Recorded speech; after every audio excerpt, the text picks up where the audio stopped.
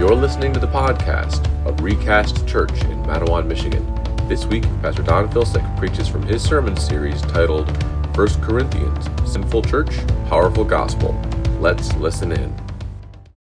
I don't think I formally introduced myself, but I'm Don Filsick. I'm the lead pastor here. Most of you knew that, some of you didn't, and so introduced that. And I'm really glad for the opportunity that we have to gather together. I am right where I want to be this morning. I hope you are too. I absolutely love this church. I love all of you, and I count it a huge privilege to open up the Word of God each week to help explain it the way that God has pressed it on my heart and in my life over this week of intense study of the text. And the thing that I want to say to you is an unpopular opening sentence as I introduce the text before we come and sing some songs and then really dissect this in a little bit. This very simple statement that is a little shocking to our system, and it's just simply this: judgment is coming. A judgment is coming. Now raise your hand if you knew that. Did you know it? You knew it. But we need reminders of that, do we not? There will be a day when all that is true and all that is real will be revealed. No more hiding, no more masks, no more pretense or pretending, because we will be seen by the one who sees all things. No more time to do good, no more time to do evil. Just the promise of an exposed reality of what has indeed been true of our lives. Anybody a little scared? Anybody like, where's this going, Don? It makes sense that we might have a little bit of fear when we think about that exposure. We don't like to be seen. We're a culture of masks, are we not? We like to hide behind all kinds of pretense. We like to look better than we are. But I think an exposure of what is true is a good way to conceive of judgment. We think of judgment, what do you think in your mind? Just harshness or meanness? But no, an exposure of what is true is what really a judge is going for. A judge and a jury and a justice system must be concerned for what is true in order to be genuinely fair and just. What is real? And when we think about judgment at the end of time as followers of Christ, we have to consider that on that day, just judgments issued by Jesus Christ will be based on what is true and what is real. Real and true as in this: are your sins paid for on the cross? Is that true? Is that true of you?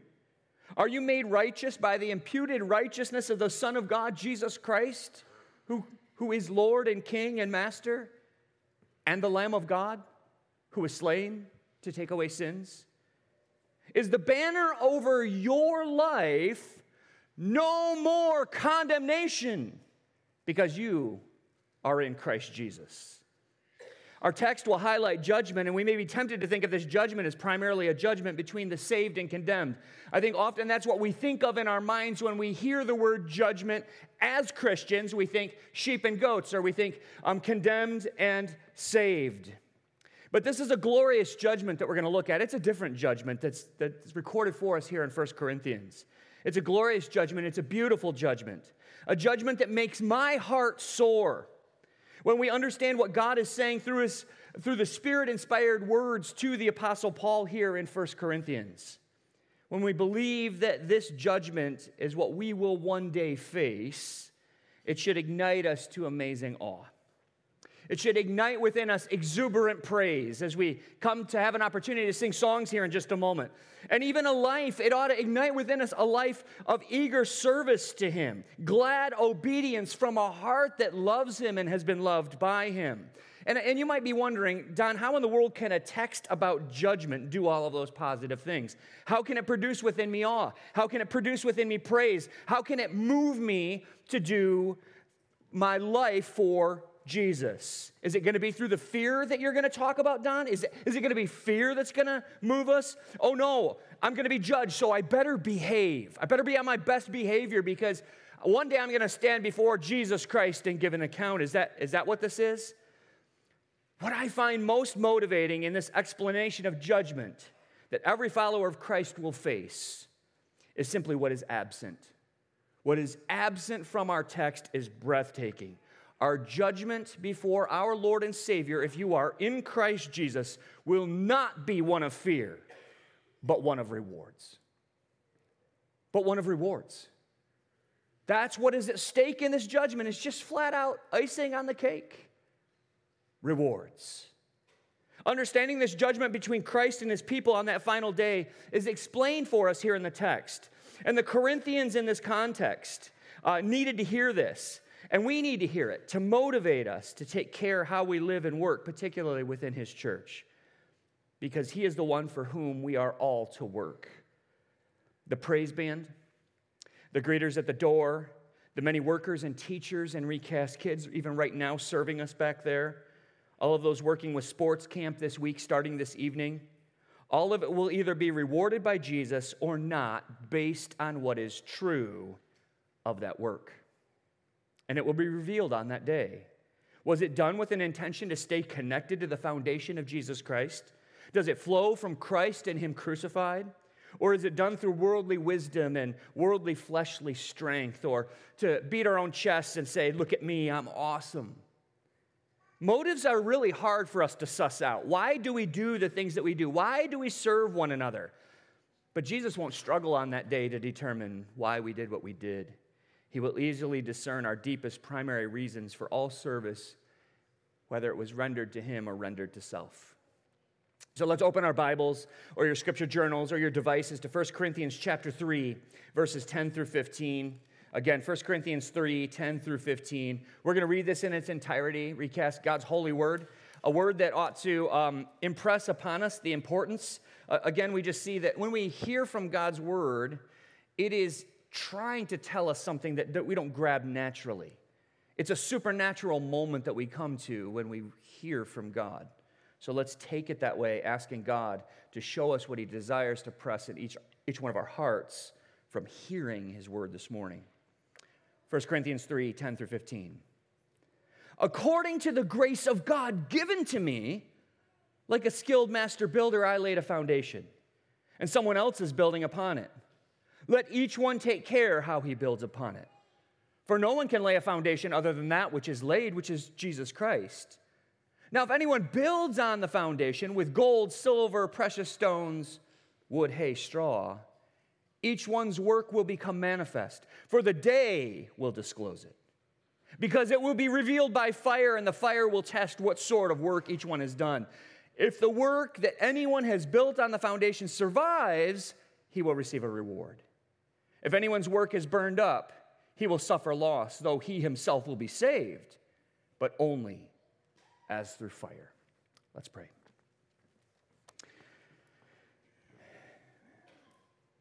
Father, I'm just grateful for your faithfulness through the pages of Scripture to march us chapter by chapter, verse by verse, in a direction that just takes us all over the place in terms of the things that we need to hear. We have ministry opportunities in front of us all the time. We have work to do. We have life to live. We have people to serve and responsibilities through employment, responsibilities through volunteering. And our motives can be all over the place. One moment loving you, one moment loving self, one moment really wanting others to be impressed with who we are and the way we roll and our intellect and our strength and our abilities and our skills. Father, I pray that you would, like a laser, point your focus on the things that matter most, that which is built on the foundation, who is Christ and his sacrifice for us. May the gospel be the center of our service, the center of our living, the center of our motivations, the center of all that consumes a life lived to point to the one who died for us.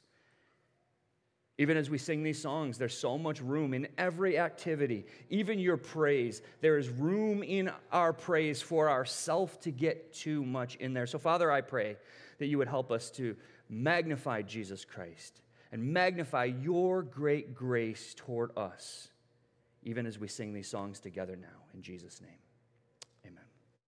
Yeah, you can go to be seated, and I do ask that you make yourself comfortable, but open your device or your Bible to 1 Corinthians chapter 3, verses 10 through 15. We read that earlier, and that's going to be the text we're going to walk through, and I'm going to be kind of explaining that passage.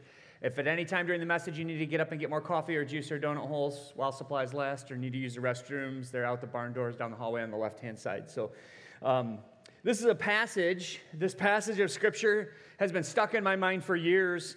It captured my imagination at a very formative time of my ministry. I attended a final retreat weekend for a senior seminar class at Cornerstone University. Any of you have like a senior seminar or something like that was like kind of a last class that you had to take before you graduated? Anybody? Few of you? So I always thought that was the kind of class that was just so that the university could make a little extra money. I was like, it's just a 3-credit class that's kind of like wrap everything up, and I'm like, why do I have to do this? I'm a little nonconformist in those ways. So I rolled my eyes at the need to go away for a weekend retreat with guys I didn't even know, to some cabin I'd never been to, away from my fiance named Linda at the time. And I had to wrap up that class, and I thought it was all just extra. But the speaker that weekend spoke on this very passage that we're looking at today, 1 Corinthians 3, 10 through 15. And it's really been burning just below the surface of my life and heart over the past 30 years of ministry. He chose the passage that weekend that I needed to hear. And how many of you have had that happen where it's just like, that's what I needed to hear in that moment? It was glorious in that moment, and it's been something that's impacted my life. Because the images evoked in this passage, they're a kind of benevolent judgment of our King, right? This passage that talks about the benevolent, kind judgment of our King Jesus have formed a framework for hope for me and an ongoing motivation in ministry. And even over the years when I wasn't paid to minister, it's been the way that I drove a pipe fitting truck, delivering pipe around West Michigan, the way that I have lived for God, the way that I've tried to father my children, the way that I've tried to be a husband to my wife, the way that I have tried to drive my car. There's a lot that's impacted by the way that we look at this passage and an understanding of what's going on here. It's forced me to think more and more in terms of motivation to serve out of love for Jesus, to make much of Him in the day-to-day everything of life. It's made ministry less of a checklist and more of a delight. And it's reminded me with so much hope that this is the judgment that His followers will face. No reference to condemnation, but instead icing on the cake of my interaction with my Savior and Lord, whom I have been serving, and to see Him in that last day. I don't know what I will have to offer Him, and I'm not making any speculation in terms of works of gold or silver or precious stones, but I know my judge well. I've gotten to know Him. I know who's going to be doing the judging. And He has walked with me every step of the way. And I've seen His grace and His kindness towards me. And I'm sure I could open up the mics and we could testify to His kindness till the cows come home or until He returns. And we would not exhaust the kindness that He has expressed to those of us that are here in this room. I don't believe for a second that His grace will give out on us on that last day. Amen? He will see it to completion. But I'm sure that I'm sure that I actually misunderstood some of the context of this back when I was just graduating from college and getting my bachelor's degree at that senior seminar. I understand the context a little bit better today, so let me catch you up to speed on what we've been going through. Paul has spent the opening of his letter to the church in Corinth addressing their divisions. That's been fundamental so far. There's going to be a lot of other topics he's going to address, but divisions takes up a big chunk because this was a church divided. Many within that congregation were picking their favorite preachers, playing their leaders off against one another, seeking to divide up over who they thought was bringing the best wisdom, who had the secret information that was needed to go deeper in the Christian life and all of that. So Paul cut to the chase and said that there's only one message that matters. Don't bother with like all these other different kinds of contents. There's one thing that matters, and it's Christ and Him crucified. That's what Paul brought to them from the beginning, and he says that is a safe place to center your life. When all else in our lives is storm and chaos, when your faith wavers, when life gets dark and you go through those dark nights of the soul, fix your eyes on Christ. Fix your eyes on His cross. Paul is drawing attention to the church's attention back to Jesus, because they are people who have gotten sidetracked into their own personal spiritual heroes and celebrities and messages and all of that. And so Paul made a strong case that those leaders in our text last week, they really are nothing. Your leaders are nothing.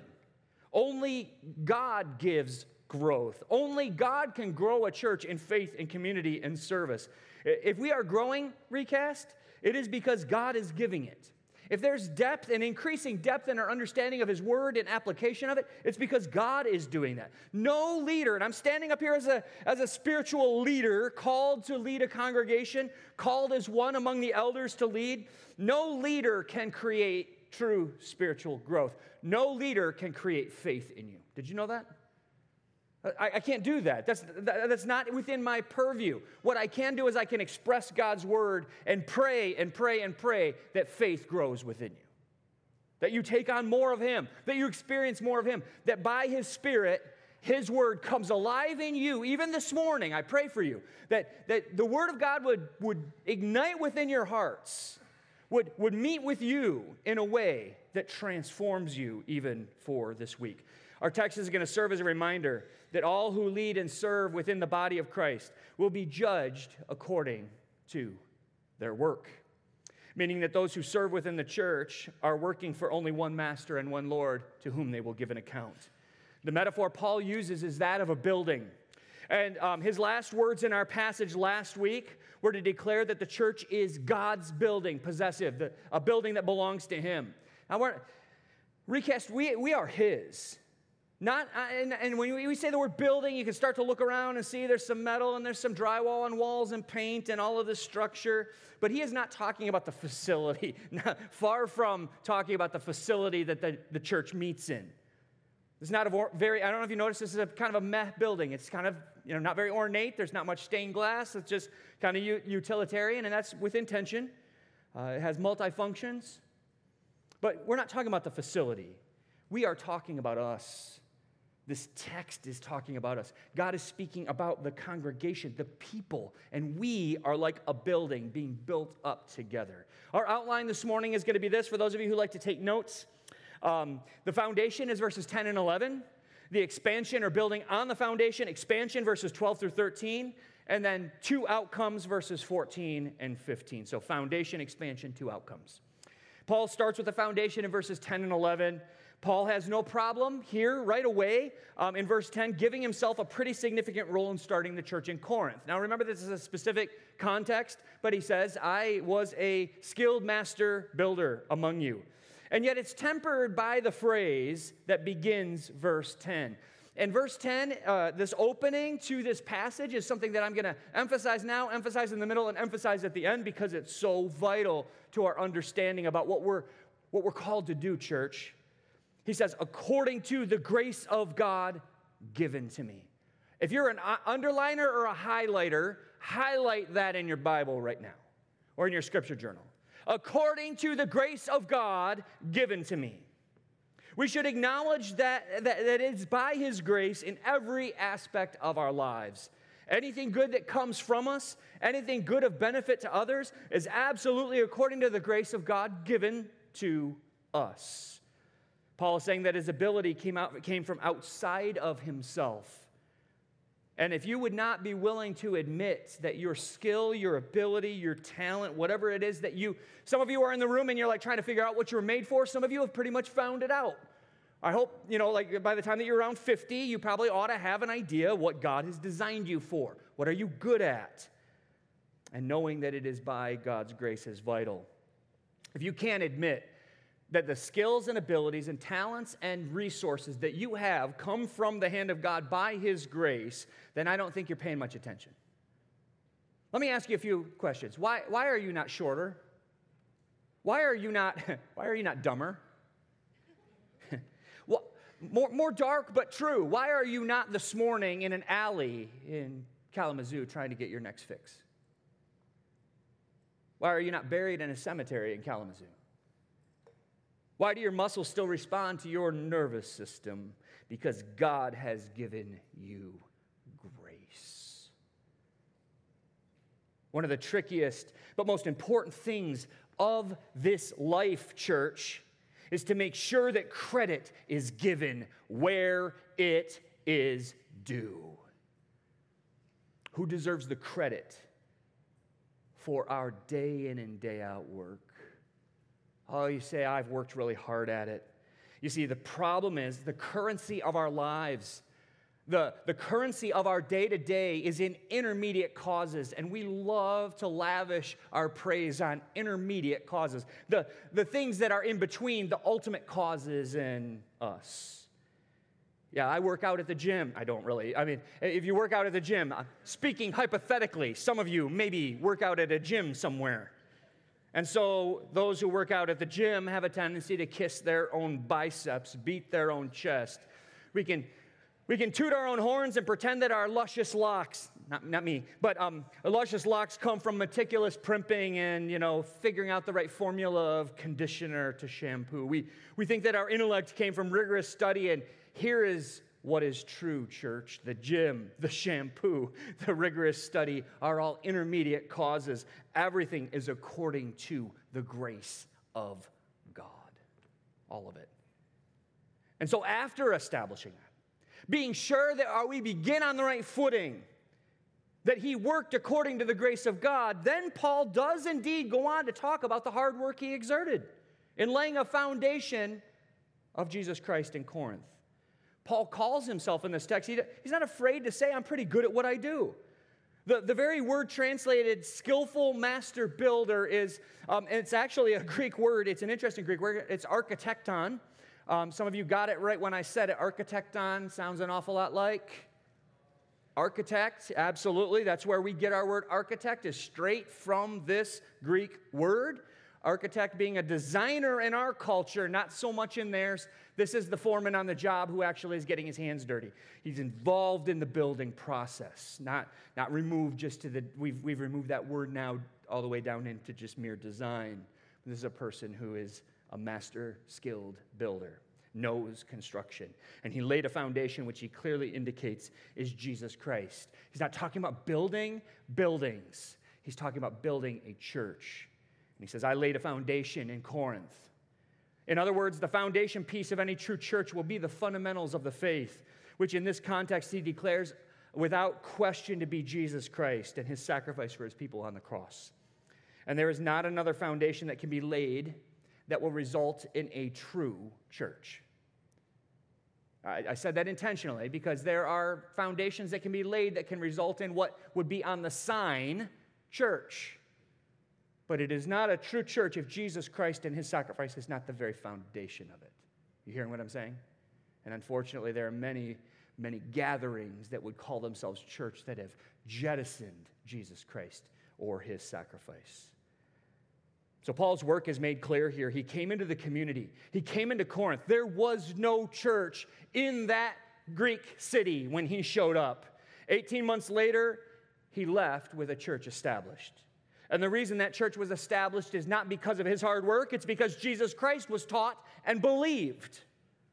And I think it's helpful for us to consider some of the things that are not mixed into the foundation of a church.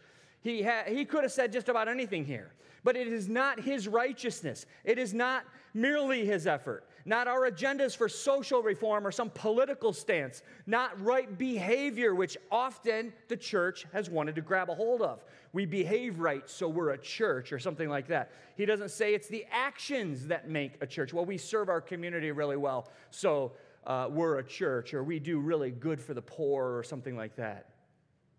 It is the central focus on Christ and his sacrifice that is the fundamental ingredient of a true church. But look back at verse 10. Someone else is now building upon that foundation. Our minds might go to, some of you that have been around here for the first few sermons might think of Apollos, or some might think the elders of the church there are building upon the foundation, or some other leaders he has in mind, and it doesn't really make a ton of difference because he intentionally generalizes the concept at the end of verse 10 to make sure we are all of us brought into the discussion by saying this phrase, let each one take care how he builds upon it. There's a foundation laid in our church, Jesus Christ and him crucified. And let each one be careful to consider how they are building on that foundation. His calling any and all who minister in the church to consider the way that we are building. And so we move into our second section after the foundation. Now we're going to talk about how we build on that foundation, how there's expansion in verses 12 through 13. I believe that Paul has much more than merely preaching and teaching in mind here with the metaphor of building on the foundation of Jesus Christ. We might tend to think it's just teaching. But the word he uses in verse 13 would be teaching if he meant teaching. So you look at verse 13 with me. Each one's work will become manifest. Not each one's teaching, not each one's doctrine, not each one's understanding of the text of Scripture, but each one's work. We might be tempted to think of building upon the foundation as only something that the real church workers do. This is reserved for the paid staff or the pastors or the elders. But building on the foundation encapsulates a whole bunch of ministry activities that go far beyond preaching and teaching, which is just one of many. It is categorized as each one's work here. And ask yourself, how many ways are there to work in God's kingdom? How many ways are there to serve God? Is mowing the lawn here serving God? Yes. How about playing an instrument up on stage? Those are two very different tasks, are they not? You don't want to get those confused. I thought I signed up to mow the lawn, and what's this guitar for?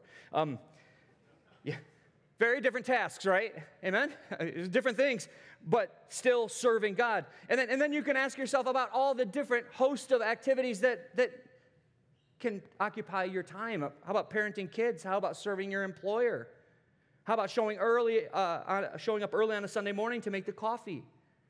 Paul is generally calling attention to the work of any who would seek to build upon the foundation of Jesus Christ in the church.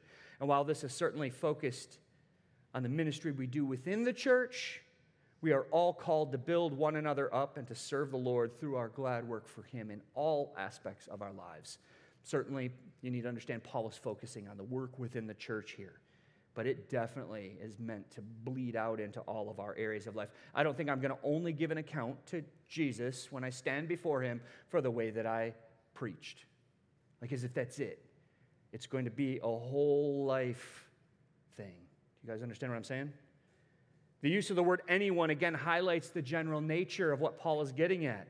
Not if any pastor builds, not if any staff member builds on the foundation, not if any elder builds on the foundation, but if anyone builds on the foundation, who is Christ, he says.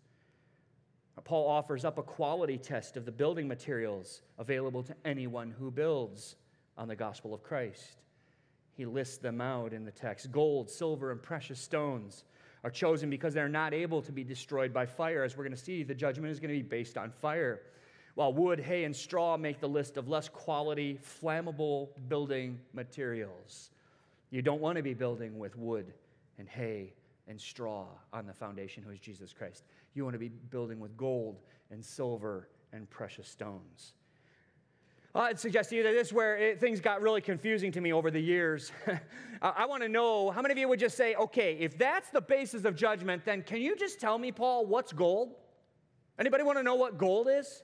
What's gold in the text? What's silver? What's precious stones? What constitutes accurate building? If that's going to be the standard of judgment, then tell me what these things are. How do I know if I'm building in my life and building in the church with the good stuff? And the best I was able to arrive at in my younger years was something kind of nebulous about purity of motivations just in general. I thought like this. If I was working for the Lord out of some pure love for Him, gold. If I was loving His people well and not gaining anything, not getting anything out of it, silver. If I was sacrificing for Him out of love, like maybe giving up my day off to respond to an emergency, or getting up at 2 o'clock in the morning to respond to a phone call, or while I'm doing marital counseling in somebody's house having their dog pee on me, real story that's happened to me. So, the kinds of things that happen in ministry. It's kind of funny. It's actually happened to me twice. Can you believe it? Dogs love me. Actually, they don't. It's kind of weird. It's kind of one of those funny things. But anyways, that's not here, neither here nor there. I would have thought of those things as precious stones, right? Like building up, reward in heaven by doing these things with the right motives. And how many of you know your motives are sus? Do you know what I'm talking about? Like, they are suspect. Like, you just are kind of like, I don't really know what my motive is in a given moment. Like, if that's the standard, I am all over the map. Anybody with me on that, or are you going to leave me standing alone on that?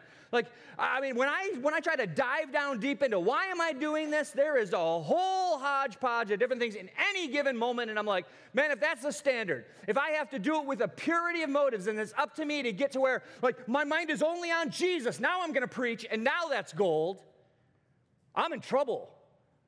I would guarantee that there's nothing in this room that we have ever done that is not tainted in some way by our flesh. Do you get what I'm saying? I want people to see. I want people to know. I want people to think I'm intelligent. I want people to whatever. And there's so much in there. And so after studying this more in depth and going like, well, who's going to have anything there on that day of substance? Who's going to have anything that was gold or silver or precious stones? I think I might have missed the mark on trying to suss out motivations here.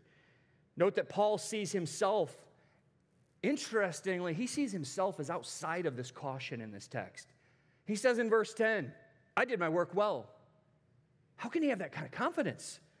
He says, by God's grace, I did it well. But I worked like a skilled master builder. Paul is here saying, I laid the foundation in the construction project, nailed it, got it. Why?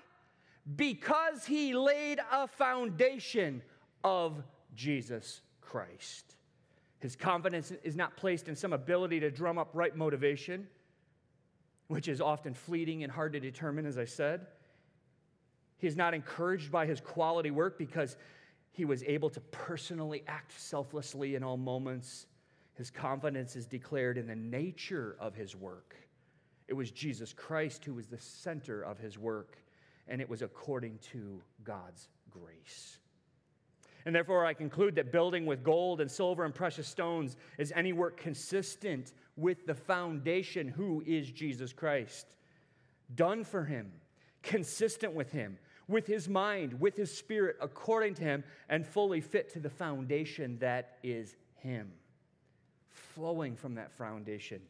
An illustration might be in order here.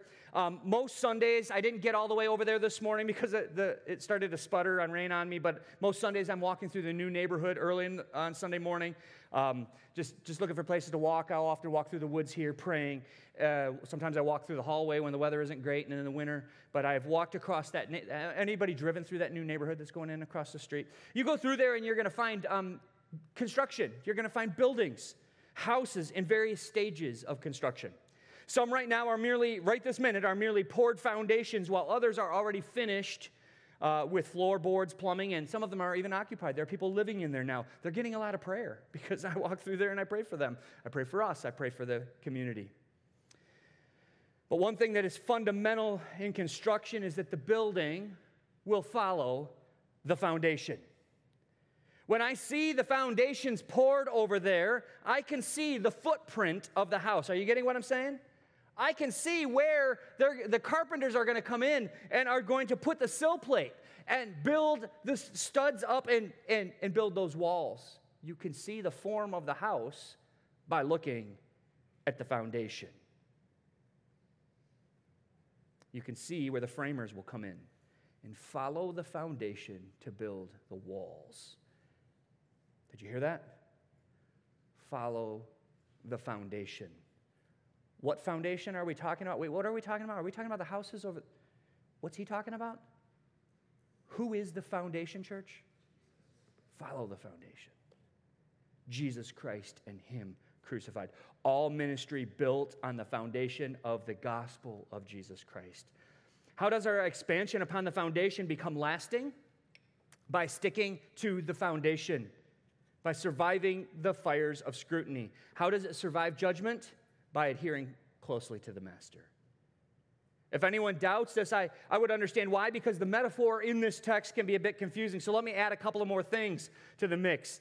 Despite the fact that Paul adds the quality of materials, he doesn't go down the road of how those materials are, quote unquote, obtained. It's not that kind of allegory. This isn't the analogy he is driving for. And neither does he provide a key for the different building materials, like an allegory. The gold is this, the silver is that, the wood is this, the hay is that. Instead, he jumps immediately to judgment of the work in verse 13. Our judgment will not be based on our ability to find scarce resources over and opposed to each other. Our judgment will be based on quality work that will enhance. And here is a key word, church. Listen to this word: beautify the foundation. Maybe a better word there might even be glorify the foundation. Think about this as we kind of wrap this idea up with a bow. Gold, silver, and precious stones are not substantive building materials. They're not used that way. Never have been, never will. They're not used as load-bearing materials in construction. They're just not. What are they used for? They're beautifying materials, are they not? They bedazzle and snazzy up things, right? They are lavish. They are adorning. If anyone builds on the foundation, let him or her adorn the foundation. Let the foundation look glorious when they are done mowing the lawn. Let the foundation look glorious when they are done leading worship, when they're done leading their small group, when they're done making the coffee, or when they're done preaching the sermon. May the foundation be glorified in their work. May it be bedazzled. May he be glorified and lifted high in the work that his people do. Do you see it, church? A distinction beyond just mere motivation, like, boy, I hope I was doing that right, to who am I doing it for? Who am I doing it for? Later in this very letter, Paul is going to say to the Corinthians, whatever you do, do all for the glory of God. Whatever you do it all for his glory. That covers just about everything, I'd say. We are not enlisted into his kingdom to sit by idly. We are his workers, and our greatest and highest calling is to glorify the foundation. Adorn him with gold. Adorn him with silver and precious gems by work that points to him. Human wisdom in our flesh, by the way, will always do the opposite, will it not? Is that not what human wisdom is? Build up yourself. Build up your resume. Make yourself look glorious. When we're working out of our flesh, it will always boost our own ratings. It will make others think more highly of us. Look at me out here in the sun slaving away for the church. Look at me up here preaching his word. Look at me and my sick licks on this here guitar, right? Wood, hay, straw. Ministry that doesn't make much of Jesus' ministry that will not last.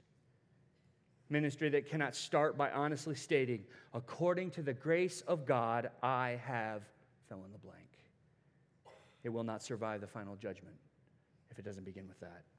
An acknowledgement that what we have to offer and what we have to build with is coming from him. A third part of this text is where we see the actual judgment and the outcomes, two outcomes for his people in judgment. The judgment begins in verse 13 with the fact stated directly. Each one's work will become manifest. That's a fancy word that means laid bare, in honesty made known, like exposed to the light. And as I said in the introduction, judgment is merely a revealing of what is actually true.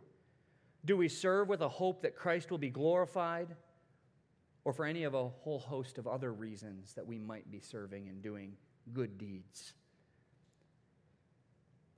The reasons that we did what we did in this life will be disclosed there, and it will be tested by fire. Now that sounds a little scary to our ears, but hang with me for a minute. Remember that Paul is straight up using a metaphor.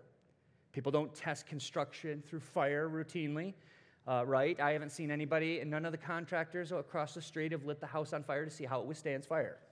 Right? Like they don't build it from the ground up and then go like, let's see how this works. It's called arson. It's not good. It'd be kind of funny, but strange. My mind works weird. But in this metaphor for judgment, I developed an imaginative picture at that senior retreat 25 plus years ago, and that image still sticks with me. So this is the way my mind works. I picture a huge conveyor belt stretching out as far as the eye can see. This is our judgment day. And people stand on this conveyor belt, all Christians, all followers of Jesus. Remember, this is to the church. This is to those who are indeed all in with Christ. We stand on that conveyor belt, and the belt passes through a blast furnace. The doors come down, it's your turn, and then the doors come back up, and you move along. And you're going, oh, that's going to be hot. Hold on, it's a metaphor. But there we all stand, awaiting our turn, as one by one every Christian enters the kiln. And they carry in their arms all of their life work. I just picture it as parcels and packages in like boxes and stuff like that. I don't know, just an image.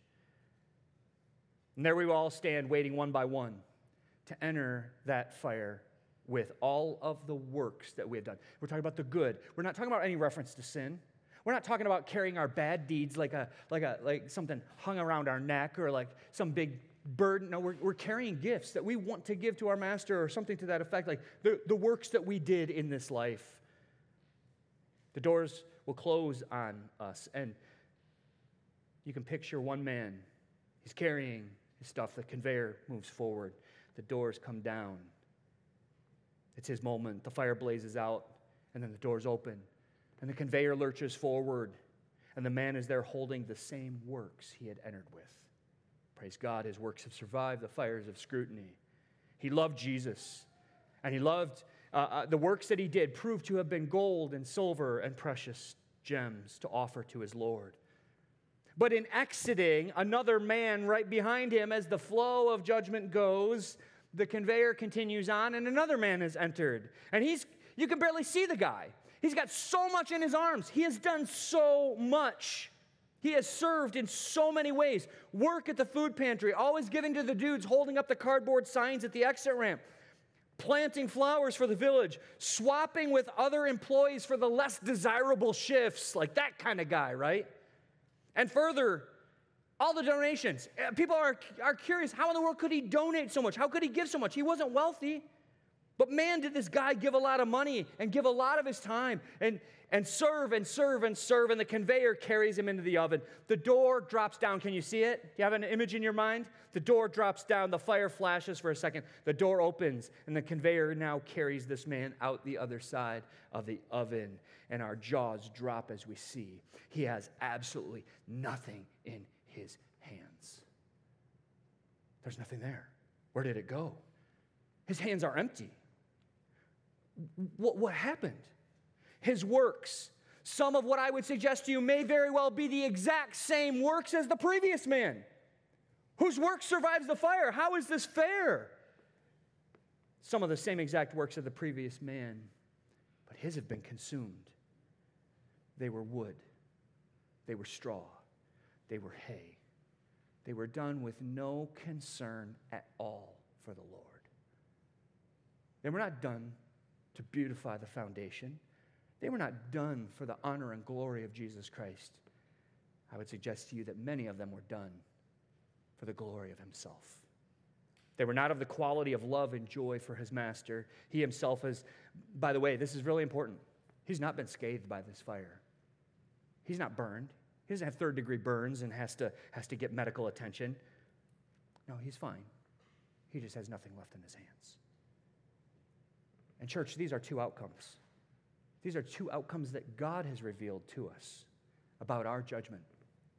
Some will have worked to glorify their master and receive. The text doesn't go there, and I can't either. It just has an undisclosed reward. The one who has still in his hands, the one who has built with gold and silver and precious stones, will receive a reward. We're not told what that reward is, but that sounds pretty cool. And if you know Jesus, and he's giving out rewards, I wouldn't mind one. You know what I'm talking about?